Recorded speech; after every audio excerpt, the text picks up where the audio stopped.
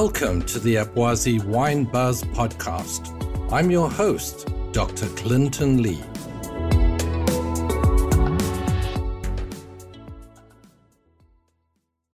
Welcome again, our guests, to the Abwazi Wine Buzz. Last time we had a great interview with Maximilian Riedel. Now, talking about that, Maximilian, ceramic, porcelain, plastic, silicon, crystal, and glasses are all distinct types. These are materials that have been used to make drinking ware. Many of us appreciate crystal as it allows the glass to be cut in a certain way. Now, because it offers more of the reflection, as you said, with the black background and the thinner edges. Now, lead was present in the crystal glasses that Riedel produced until 2015. What was the reason for this, that now you no longer have that, but you are still selling crystal glassware? Well, that's a very good question. And the answer is very simple. Proposition 65 in the state of California. So due to the legality of lead within a product, within a surface, and making the audience aware of it, which is a law, which is a proposition in California and California only. And because of that, we changed the ingredients of our crystal. And we were not the first and we were not the last. Mm-hmm. So lead crystal is something that my family got into, not from the beginning. Lead was always expensive in material, as a raw material, and in particular in decorated giftware. I'm referring to products of companies such as Waterford. They used to have lead content, and there were two different styles of lead. There was lead crystal, which had a lead content of up to 24%, and full lead crystal, which is 28%. And the last company standing, I believe, still having full lead crystal is Baccarat, which is now Chinese owned and operated in France. And they are the last ones holding on to it because they're not so much into drinkware. It's all about decorative ware. In my family, back in the 80s, 90s, we were the largest glass supplier to Tiffany & Company. And we had many designs together. And when we separated from Tiffany as a supplier in around 2015, it was another reason for us to say goodbye to the ingredient of lead. So our glass is crystal glass. It's not soda lime glass. It's all about the ingredients. The consumer would not notice any difference in the brilliance, in the weight, in the durability. So we have come up with a new raw material to replace this toxic ingredient of lead, and you won't notice a difference. So we're very happy about the fact that California and now also the European Union motivated us to take a step away. It's healthy for the environment, it's healthy for our employees, and that's the reason why we decided to move away from lead crystal in 2015. Well, that was a very in-depth answer, Maximilian, and I'm sure the audience appreciates that because there's always been this perception, how lead, certainly when we think about lead in the fuel, and now we have lead in decanters, and as you said, it used to be in the glassware. Now, moving on, I have to say that the glassware behind you, the display, it's very alluring, and I know it makes you thirsty. Looking at empty wine glasses. It does. It does to many people different things. Most people would say, oh my God, you have to wash them by hand. I would say, no, you put them in a dishwasher. But when I look at my wine glasses and they're empty, it makes me thirsty. Now, if I can just draw you, behind you, you've got on your third shelf, I think to your left, you've got the stems with the different colors. Could you share a little bit about that particular line, Maximilian? Yeah, the line behind me to the left is called Fatto a Mano High Performance because of the length of the stem, and I will get one in just a second. But since we're diversified, we make glass by hand and by machine. And I nowadays feel that if you are able to produce something by hand, then you have to produce something that the machine can't produce. And this to me is the addition of color. And we came up with this collection of glasses that have different stemmed colors at the right time, because during Corona, people at home, at least at my home, had their favorite color, and that's the glass from which they choose to drink their wine from. So every grape variety was covered and is still covered. It's a collection which sadly we do not promote in the United States or in Canada, but globally it's a very successful production from Riedel. So I'm going to get you a glass to show it to you. So this is the champagne flute of Fatto a Mano High Performance. And what you have here is a very long stem. So it's very difficult for the glass master to pull this. So it's really a piece of art. And the collection itself, that's the champagne glass, the champagne wine glass, for example, with the Tiffany blue or Tiffany green, however you want to call it. Good. So this comes in any color. It can be customized. But as I said, you can buy this in a box of 6, and you have 6 champagne glasses, each with a different color. And, you know, it's nice to have, it's beautiful. But again, during Corona, it was very important to choose your color, and you had your color, and this was the glass. It's like, it acts like a glass charm. There's no confusion on the dining table, or in modern times at a kitchen party, you know, you put your glass down and you forget, was this my glass? Was this your glass? So we came up with this beautiful decorative way of making sure that you do not forget which glass is yours. Well, that's certainly extremely helpful. As you said, I know that I'm guilty of sometimes leaving my glass and coming back, so as you said, is this my glass or not? Now, Maximilian, in my capacity as a wine and spirit judge, critic, and expert, I'm often asked about the type of wines one should keep in their cellar. Now, how about the several types of glassware one ought to have to complement the wines in your cellar? And does Riedel have such a combination of such glassware ready, pre-packed, that consumers can say, I'd like to have the setup of my entire glassware?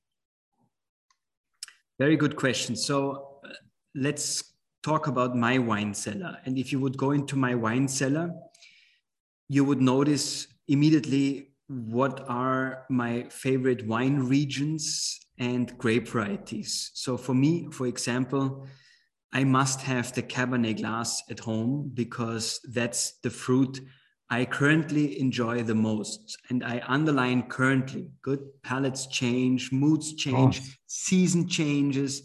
For example, honestly, I would not consider opening a bottle of Barolo now. For me, it's a wine that I would drink in the fall and in the winter time. So, and then I always say, don't be selfish. When you walk into my cellar, you also find the wines that my spouse likes. And you would definitely say Riesling. So that's another glass we shall have at home, because those are the 2 grape varieties which we as a family enjoy the most. And that's how I would start my collection. Of course, if you are a person who has many choices in your wine cellar and you cover many grape varieties, then you have the space for wine. You should also have the space for your glasses. There shouldn't be any excuse. Good. So, when you talk about how can I buy these glasses? Well, if I like Riesling and you like Cabernet, then those are the 2 glasses I should buy. And we say in general, and that's traditional, also a point of view, you should have between 6 to 8 glasses of one type. So that when you taste multiple wines or you invite your spouse, your friends, then you have enough glasses at home. Yes, when we travel the world and we conduct our wine glass seminars, which means that people are sitting classroom style and they're listening to us and they listen to our philosophy and we taste wines together, then we have something ready called a tasting kit or a tasting set. It's a set of glasses. I have one here prepared from the new Riedel Veloce collection. You see, it's a quite big box, but it's very thin because it carries, highlighted with the red dots, the 4 glasses, the 4 different styles of glasses, each one of them covering one or multiple grape varieties in a box. So if you would come to our tastings, you would be receiving a box, you would unpack your 4 glasses, and we would taste 4 different grape varieties, each one of them in the 4 different Riedel glasses, to showcase to you what a glass can do to either support and promote a fruit, a wine, or to completely, I don't want to say destroy it, because we're not changing the wine. We're just guiding the wine through the shapes of glasses. You would not recognize the same wine in the 4 different Riedel glasses. So this is how we excite the people, how we wow the audience, how we shock the winemakers. When they go through this, they can't believe it with their own wine. They wouldn't recognize their own wine. They would recognize it in the proper glass, but not in the glass which is suited for a different grape variety. So it's a fun thing to do. And this actually includes the 4 glasses, which I would say, depending on where you're from, but let's say in America, you should have those glasses. It's the Cabernet glass, the Pinot Noir glass, 2 red wine glasses, and Chardonnay and Sauvignon Blanc. Those 4 glasses would cover, I would say, whatever American fruit is grown, 80% of all the fruit that is grown in North America, this set of glasses would be covered. Well, yeah, please show us more. In here, how the glasses are being kept. We have developed this way how protect. This is also how we ship the glasses. Even our packaging has won many awards. There are some suggestions even on the sleeve. That's also a nice way in case you like to travel with your glasses. Here they are perfectly protected, and it's like an oyster. You could then open it, pop. It's secured, the glasses sit in there and you're ready to go, you're ready to taste. Good, so that's how we are making sure that when you make an investment in a Riedel product, you're well invested in the product, but also we are guaranteeing you to ship the product in one piece. And it's not too bulky. From what I see, it's quite it's slimlined and it's easy to pack away. And I don't want to call it 100% green because, of course, we want to make the box look nice. So we look using certain lacquers to decorate it, but less is more. You know, this is cardboard. It can be 100% recycled. Mm-hmm. Good, and there is no plastic involved, no bubble wrap, nothing like this. So. Yeah, it's perfectly constructed. As I said, we won many awards for it because less is more. It's the philosophy of the Bauhaus. It's constructed like a skyscraper. So going back, we think, you know, your selection was Cabernet Sauvignon, you know, the Pinot Noir, the Chardonnay, the Riesling, and the Chardonnay.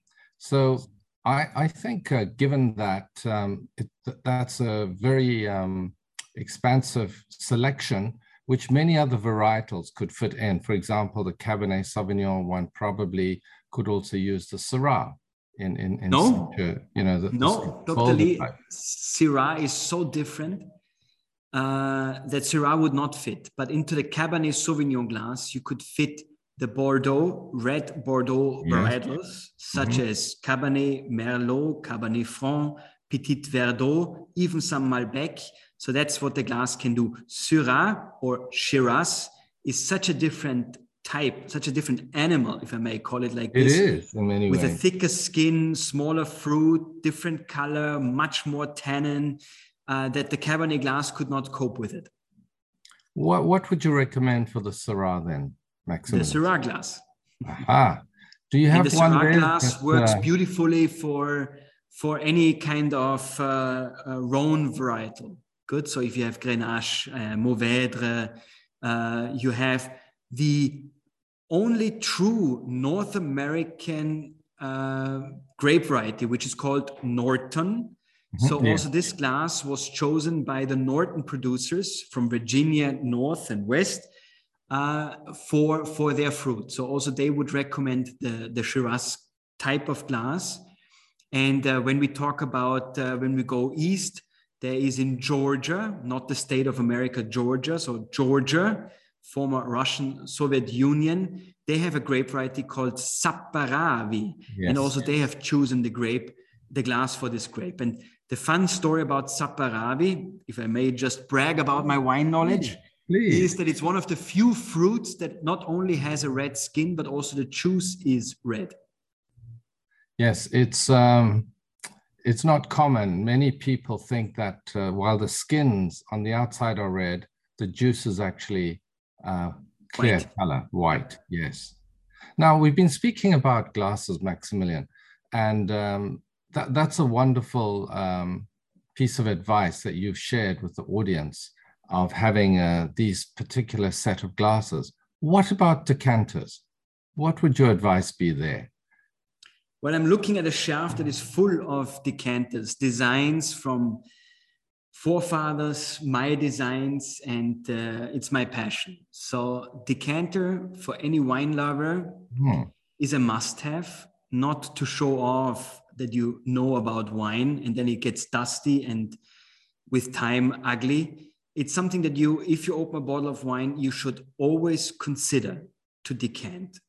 Nobody can tell you when to decant a wine. It's up to your personal preference. There are two reasons why we decant wine.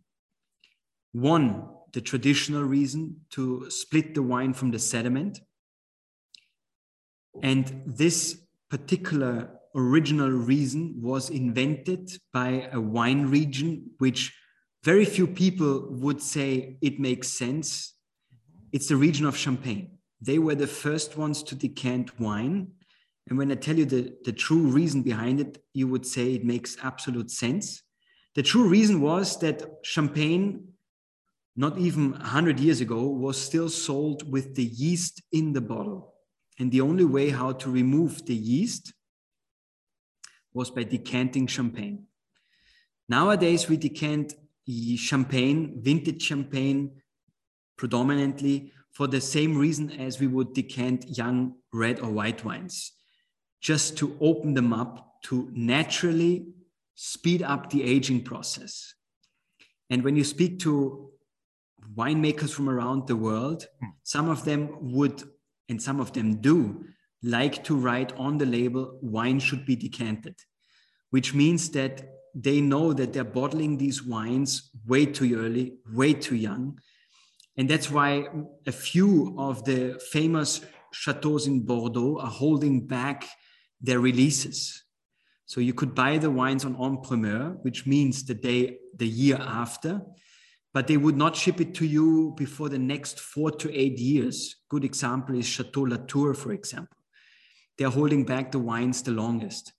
And there's good reasons behind it, because they're afraid that you don't like the wine at that young stage because it's tight, it's powerful. The tannins, they're not ripe in the sense that they were ripe when they harvested the fruit, but they're not showing yet round, soft, smooth, driven by fruit. That's why either they hold back or they suggest keep it in the cellar, which most restaurants couldn't do because they don't have the space. So the only way to speed up the aging process and make the wine ready to drink, they would recommend, like I do, to decant the wine.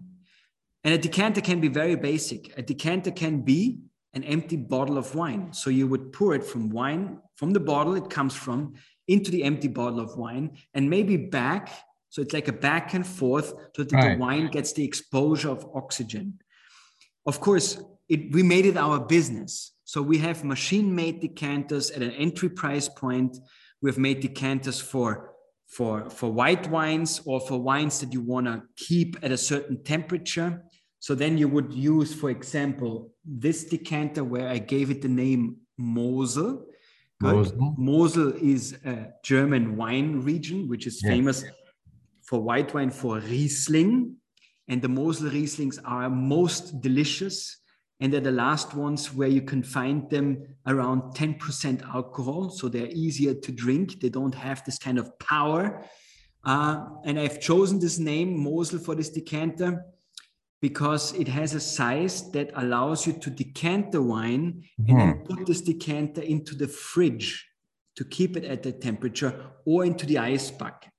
So that I would recommend for white wines, for rosé, for champagne, or for some styles or types of red wine, where in the summertime, like Pinot Noir, you would like to have it slightly chilled. I would recommend this kind of style, this kind of size of decanter. And then, of course, when we talk about red wine, the bigger, the better. So this would be also a machine-made decanter with a little belly, as you can see it. Machine-made allows us to offer it at a certain price. You would see this shape a lot from Riedel in restaurant use. Because it has a certain size, it's still not big enough. So it would still fit into an ice bucket, but it allows the wine to sit in there flat so the wine can absorb oxygen. And then, of course, we have our, what I call our Porsche 911 design. This is the most famous Riedel decanter design. It's called the Amadeo. And this is now handmade already, one of many different styles and shapes. And you would tilt it to aerate the wine. You would pour it like this so that the last drop would fall into the wine bottle and not besides it. Then it sits, it looks beautiful. It also looks beautiful empty, it looks like a piece of art. And then you would pour into your wine glass. And because of the narrow opening on the side of the decanter where you would pour, you could celebrate like a Japanese tea celebration, which means you could move the decanter far, far away. It looks crazy, looks beautiful, and it does its job because the wine really splashes into the glass, gets maximum exposure of oxygen, and your guests would be very happy because you aerated the wine to a maximum. That I think, so for our guests then, Maximilian, I would recommend 3 decanters as you've suggested, and that will see them through their lifetime.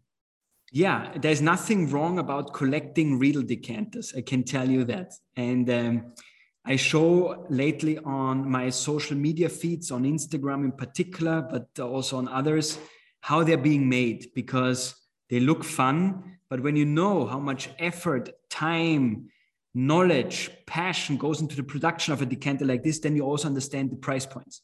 Yes. Well, it's an enormous amount of workmanship. Now, moving ahead, Maximilian, people predominantly think about only still wine and less about fortified wines like port and Madeira and other styles. So we've had a considerable number of students take our courses on fortified wines like port, and they ask us about the type of glassware they should consider using given the higher level of alcohol in the wines. What do you recommend, Maximilian? So that's very interesting because what we were able to achieve, so port you sip, everybody, good? So port is not something that you need to decant. It's another thing that you should know. It's fortified, good? It's not going to change by decanting. And I was just recently in Portugal again, and every time I learn more about port. Some people say, even though it's a vintage port, you should consume it at once. You should not rebottle it and drink it over the next couple of days. That was news to me as well. Tony Port, different story. And so there's so much more we can learn about port or fortified wines. And it's something which is very interesting because of the high alcohol level. You would think you would need a very big glass, but since you're sipping it, and we've been studying it, and we've been working with a lot of port families, that produce port since generations. The port glasses of Riedel, they're actually fairly small. Let me see if I find a good example. Yes, please. It looks very traditional, believe it or not, but we invented the shape for port. So you will find this when you go to Portugal a lot. The French would have used this as a tasting glass. It looks like the old original official tasting glass from the INRO. This is the shape.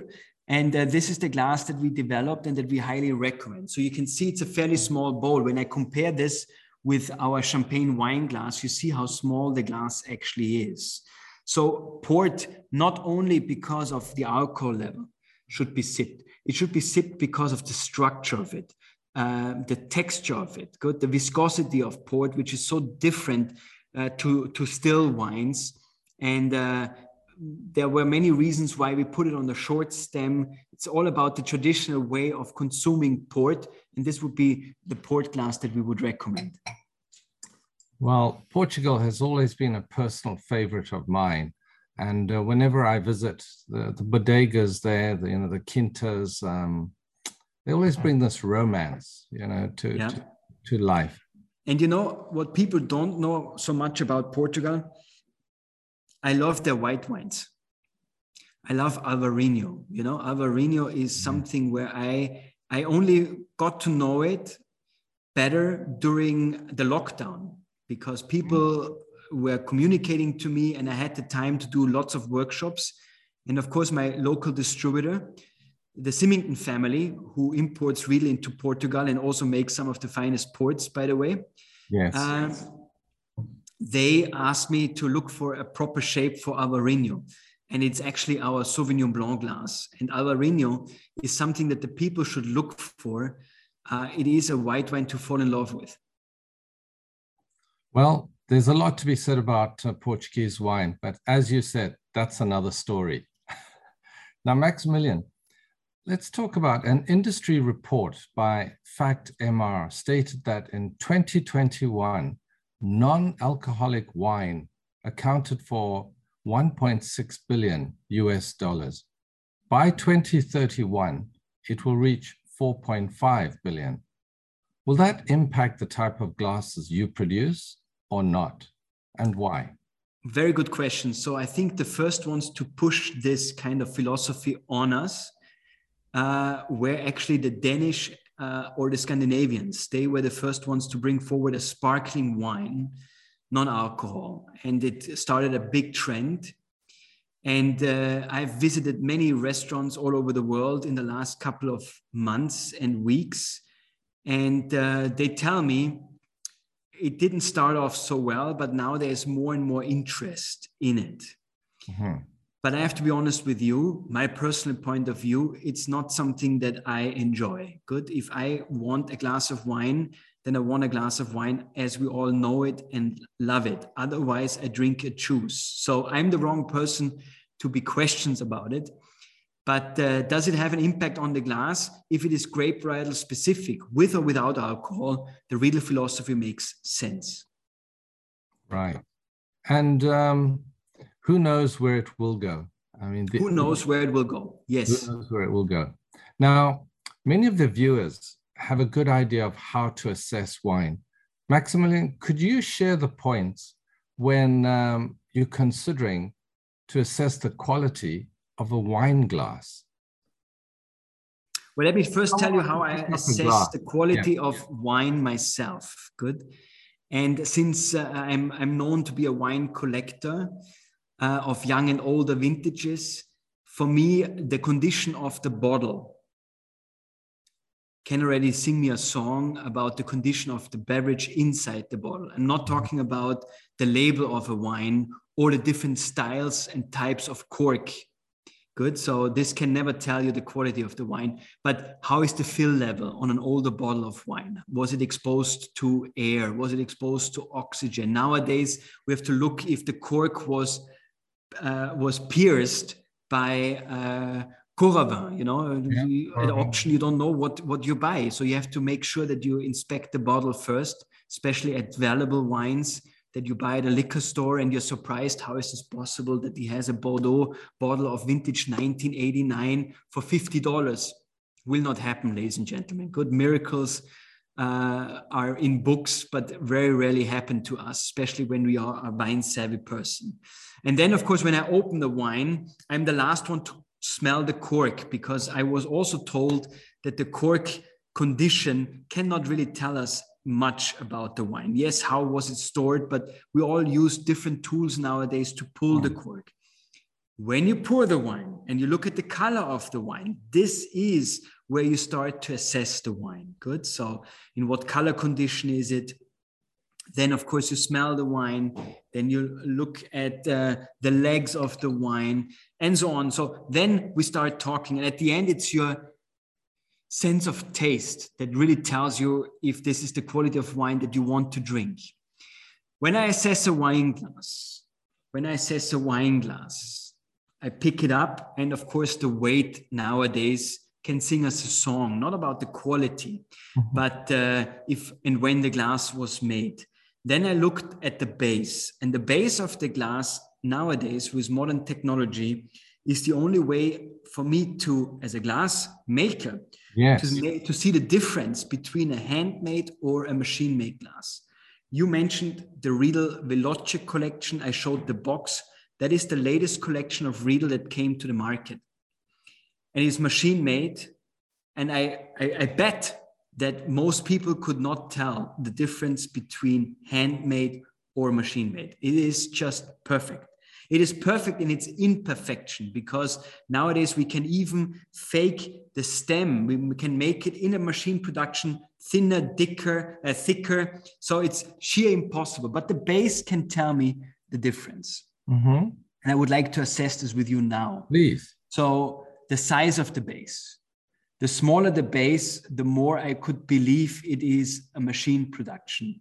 Riedel set forth the benchmark, a world record. We are now able to make bases in a diameter of 10 centimeters, which was impossible just 5 years ago. Handmade was always easy to make a bigger base. It was dependent on the glass master. Then, of course, if there are any kind of themes, I'm looking for the seams. This is a machine-made glass from Riedel. This is not one of the more expensive one, but also here already, I don't find the seam anymore. On the Riedel base, in the middle, I most of the time can feel a little knob. And when I look closer, it's the date when the glass was made, the year of production. So the date has been printed on the glass. Yes, we did this to also protect our interest, because some Riedel collections, like the Sommelier collection, is on the market since 50 years. So of course, somebody could play a trick on me and say, I bought this glass yesterday, there's something wrong with it. And then I could look at the date and defend myself and say, excuse me, there's a stamp on it and you bought the glass in 1988, as an example. Good. Yeah. So you've had it for quite some time. So those are our little tricks. Then I would look at the Riedel logo. We are having two different styles of Riedel logos on our glasses. I don't know if you can see this here, but that's the Riedel logo dating back to 1890. And you would find this only on handmade glasses from Riedel. On machine-made glasses, you would find the logo in a different way. Good. You would find the logo like it's a typewritten Riedel. Good. So that already tells you the difference between a handmade and a machine-made glass. And what you would also find on those glasses, the E dot, RI, so the dot on the I is a microchip. It's a laser chip that tells me when, where, by whom the glass was made and to whom originally, which dealer I sold it to in what year. And we learned this all from the wine industry, good, because on wine, where we're talking about valuable wines, they need to be also somehow registered and recorded so that when you think you've run into a counterfeited wine, they have the tools since 20 years to tell you if it's original or not. And for Riedel, it's just the same. Sadly, also in China, Riedel is such a strong brand that we find counterfeited product, fake product, And these little nuances I would find only on the base would tell me if it's an original or not. So there's so much information nowadays already on the base. Then I would assess the stem, the balance. It's like a Japanese chef knife, you know, how is it balanced? How does it feel? Is it top heavy? Is it bottom heavy? It has to be perfectly balanced. And then, of course, we talk about the most important part when we talk about Riedel glasses, which is where all our knowledge, all our wine knowledge, our efforts go into, which we study, because this is the grape varietal specific part, is the bowl. Mm-hmm. You can tell by my passion, I love my glasses. Oh, well, you know, that leads me to two questions, Maximilian. You know, with the amount of complexity of glasses, you know, we talk about wine cellars and the value of wine cellars. Here's a question. Is there a large audience out there that actually collect wine glasses through the ages? And have you ever been asked to value them at all? This is a very modern question. It's a very modern question. There are different types of collectors. Mm-hmm. There are those who collect wine, and because they know the value of the wines that they collect, they want to make sure that when they enjoy them at the maximum. And that's the reason why they would start collecting Riedel glasses, different grape varieties.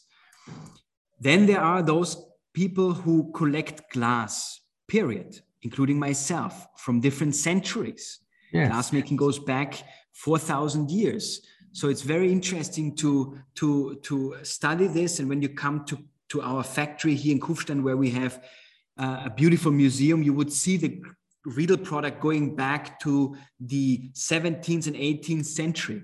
Very interesting to see the evolution, the zeitgeist, when, how, why certain glasses were produced and used for different beverages maybe that we don't even consume nowadays anymore. So very interesting.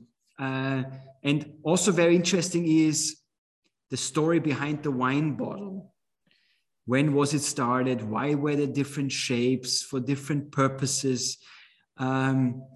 So it is a very interesting part. And to answer your question, so yes, there were people who asked me many times. People send me pictures. I have this Riedel glass at home. Can you tell me when was it made, for what purpose? And some of them obviously look very much alike. So there are certain angles that you would have to photograph it for me to see it.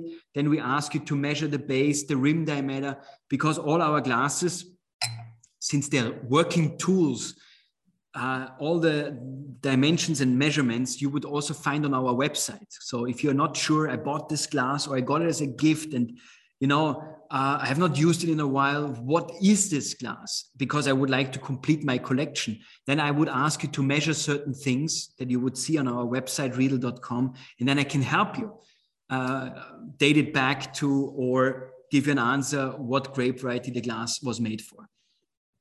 Well, honestly, that's been a really insightful journey that you've shared with the glassware. And I can truly say, I don't think there are many of the audience that would have noticed what you've mentioned and shared with us today, Maximilian. So thank you very much for that. And as a last question to you, how do you have fun? Me personally? Yes, I'm having fun right now, Dr. Lee, by talking to you and answering your questions, because I think that the more we talk, the more we teach. And I think you're doing a fabulous job. I'm following you myself, also about etiquette, things that I grew up with, but maybe sound strange to newcomers. And I would say never be worried about questions that you want to have answers to, because that's our job. You know, I'm happy to answer these questions. And when answering questions, sometimes I'm also being enlightened with new ideas. And talking about the base of my wine glass, believe it or not, I've never done this before. So all the tricks, all the details, the know-how that we put, the effort that we put, that also gives the reason for the pricing of a Riedel product versus any other. I'm very happy about these questions because I never talk about the base of a wine glass. And now I realize I should, because it can give you so many insights on the product, how it's being made, what to look forward to. So thank you also for asking questions. So that's fun to me. And sharing wine is fun to me. And climbing mountains, spending time with my kids, that gives me pleasure. And I'm one of those people who would say my job is my hobby because I have this passion. Today, alone, if I would describe my day to day, people would be very interested probably, and they would be amazed the way how I tell it and how many interesting people I've met alone today talking about wine and Riedel glasses. So I love what I'm doing. Well, I'm sure that's just a microscopic insight into the life that you lead, Maximilian. But equally, as you follow me, I do follow you, and I thoroughly enjoy the wines that you are enjoying. So through that, I live vicariously. Maximilian, there's so much more to ask, but unfortunately, our time has run out on this particular session. It's been a huge pleasure having you on the show again, Maximilian. And thank you so much, Dr. Lee. Please ask me to come back. I'm happy to answer all your interesting questions and the questions of your students, of your audience. And please continue doing so. Good, we learn a lot. Thank you very much. And we certainly will. We have a long list of questions that have been pouring in as a result of the first interview. And I'm sure that will also be the case here. So I will salute you, sir, and say thank you very much for your time and for sharing the knowledge with not only myself, but the audience. And until we meet again, please stay well. Thank you, Maximilian. So much. Thank you to you. Thank you, everybody, for giving us some time and listening to what we have to say. And if there are more questions, I think Dr. Lee and myself are very happy to get back to you with answers. Certainly. Bye-bye, Maximilian. Thank you so much. Bye-bye. Be well.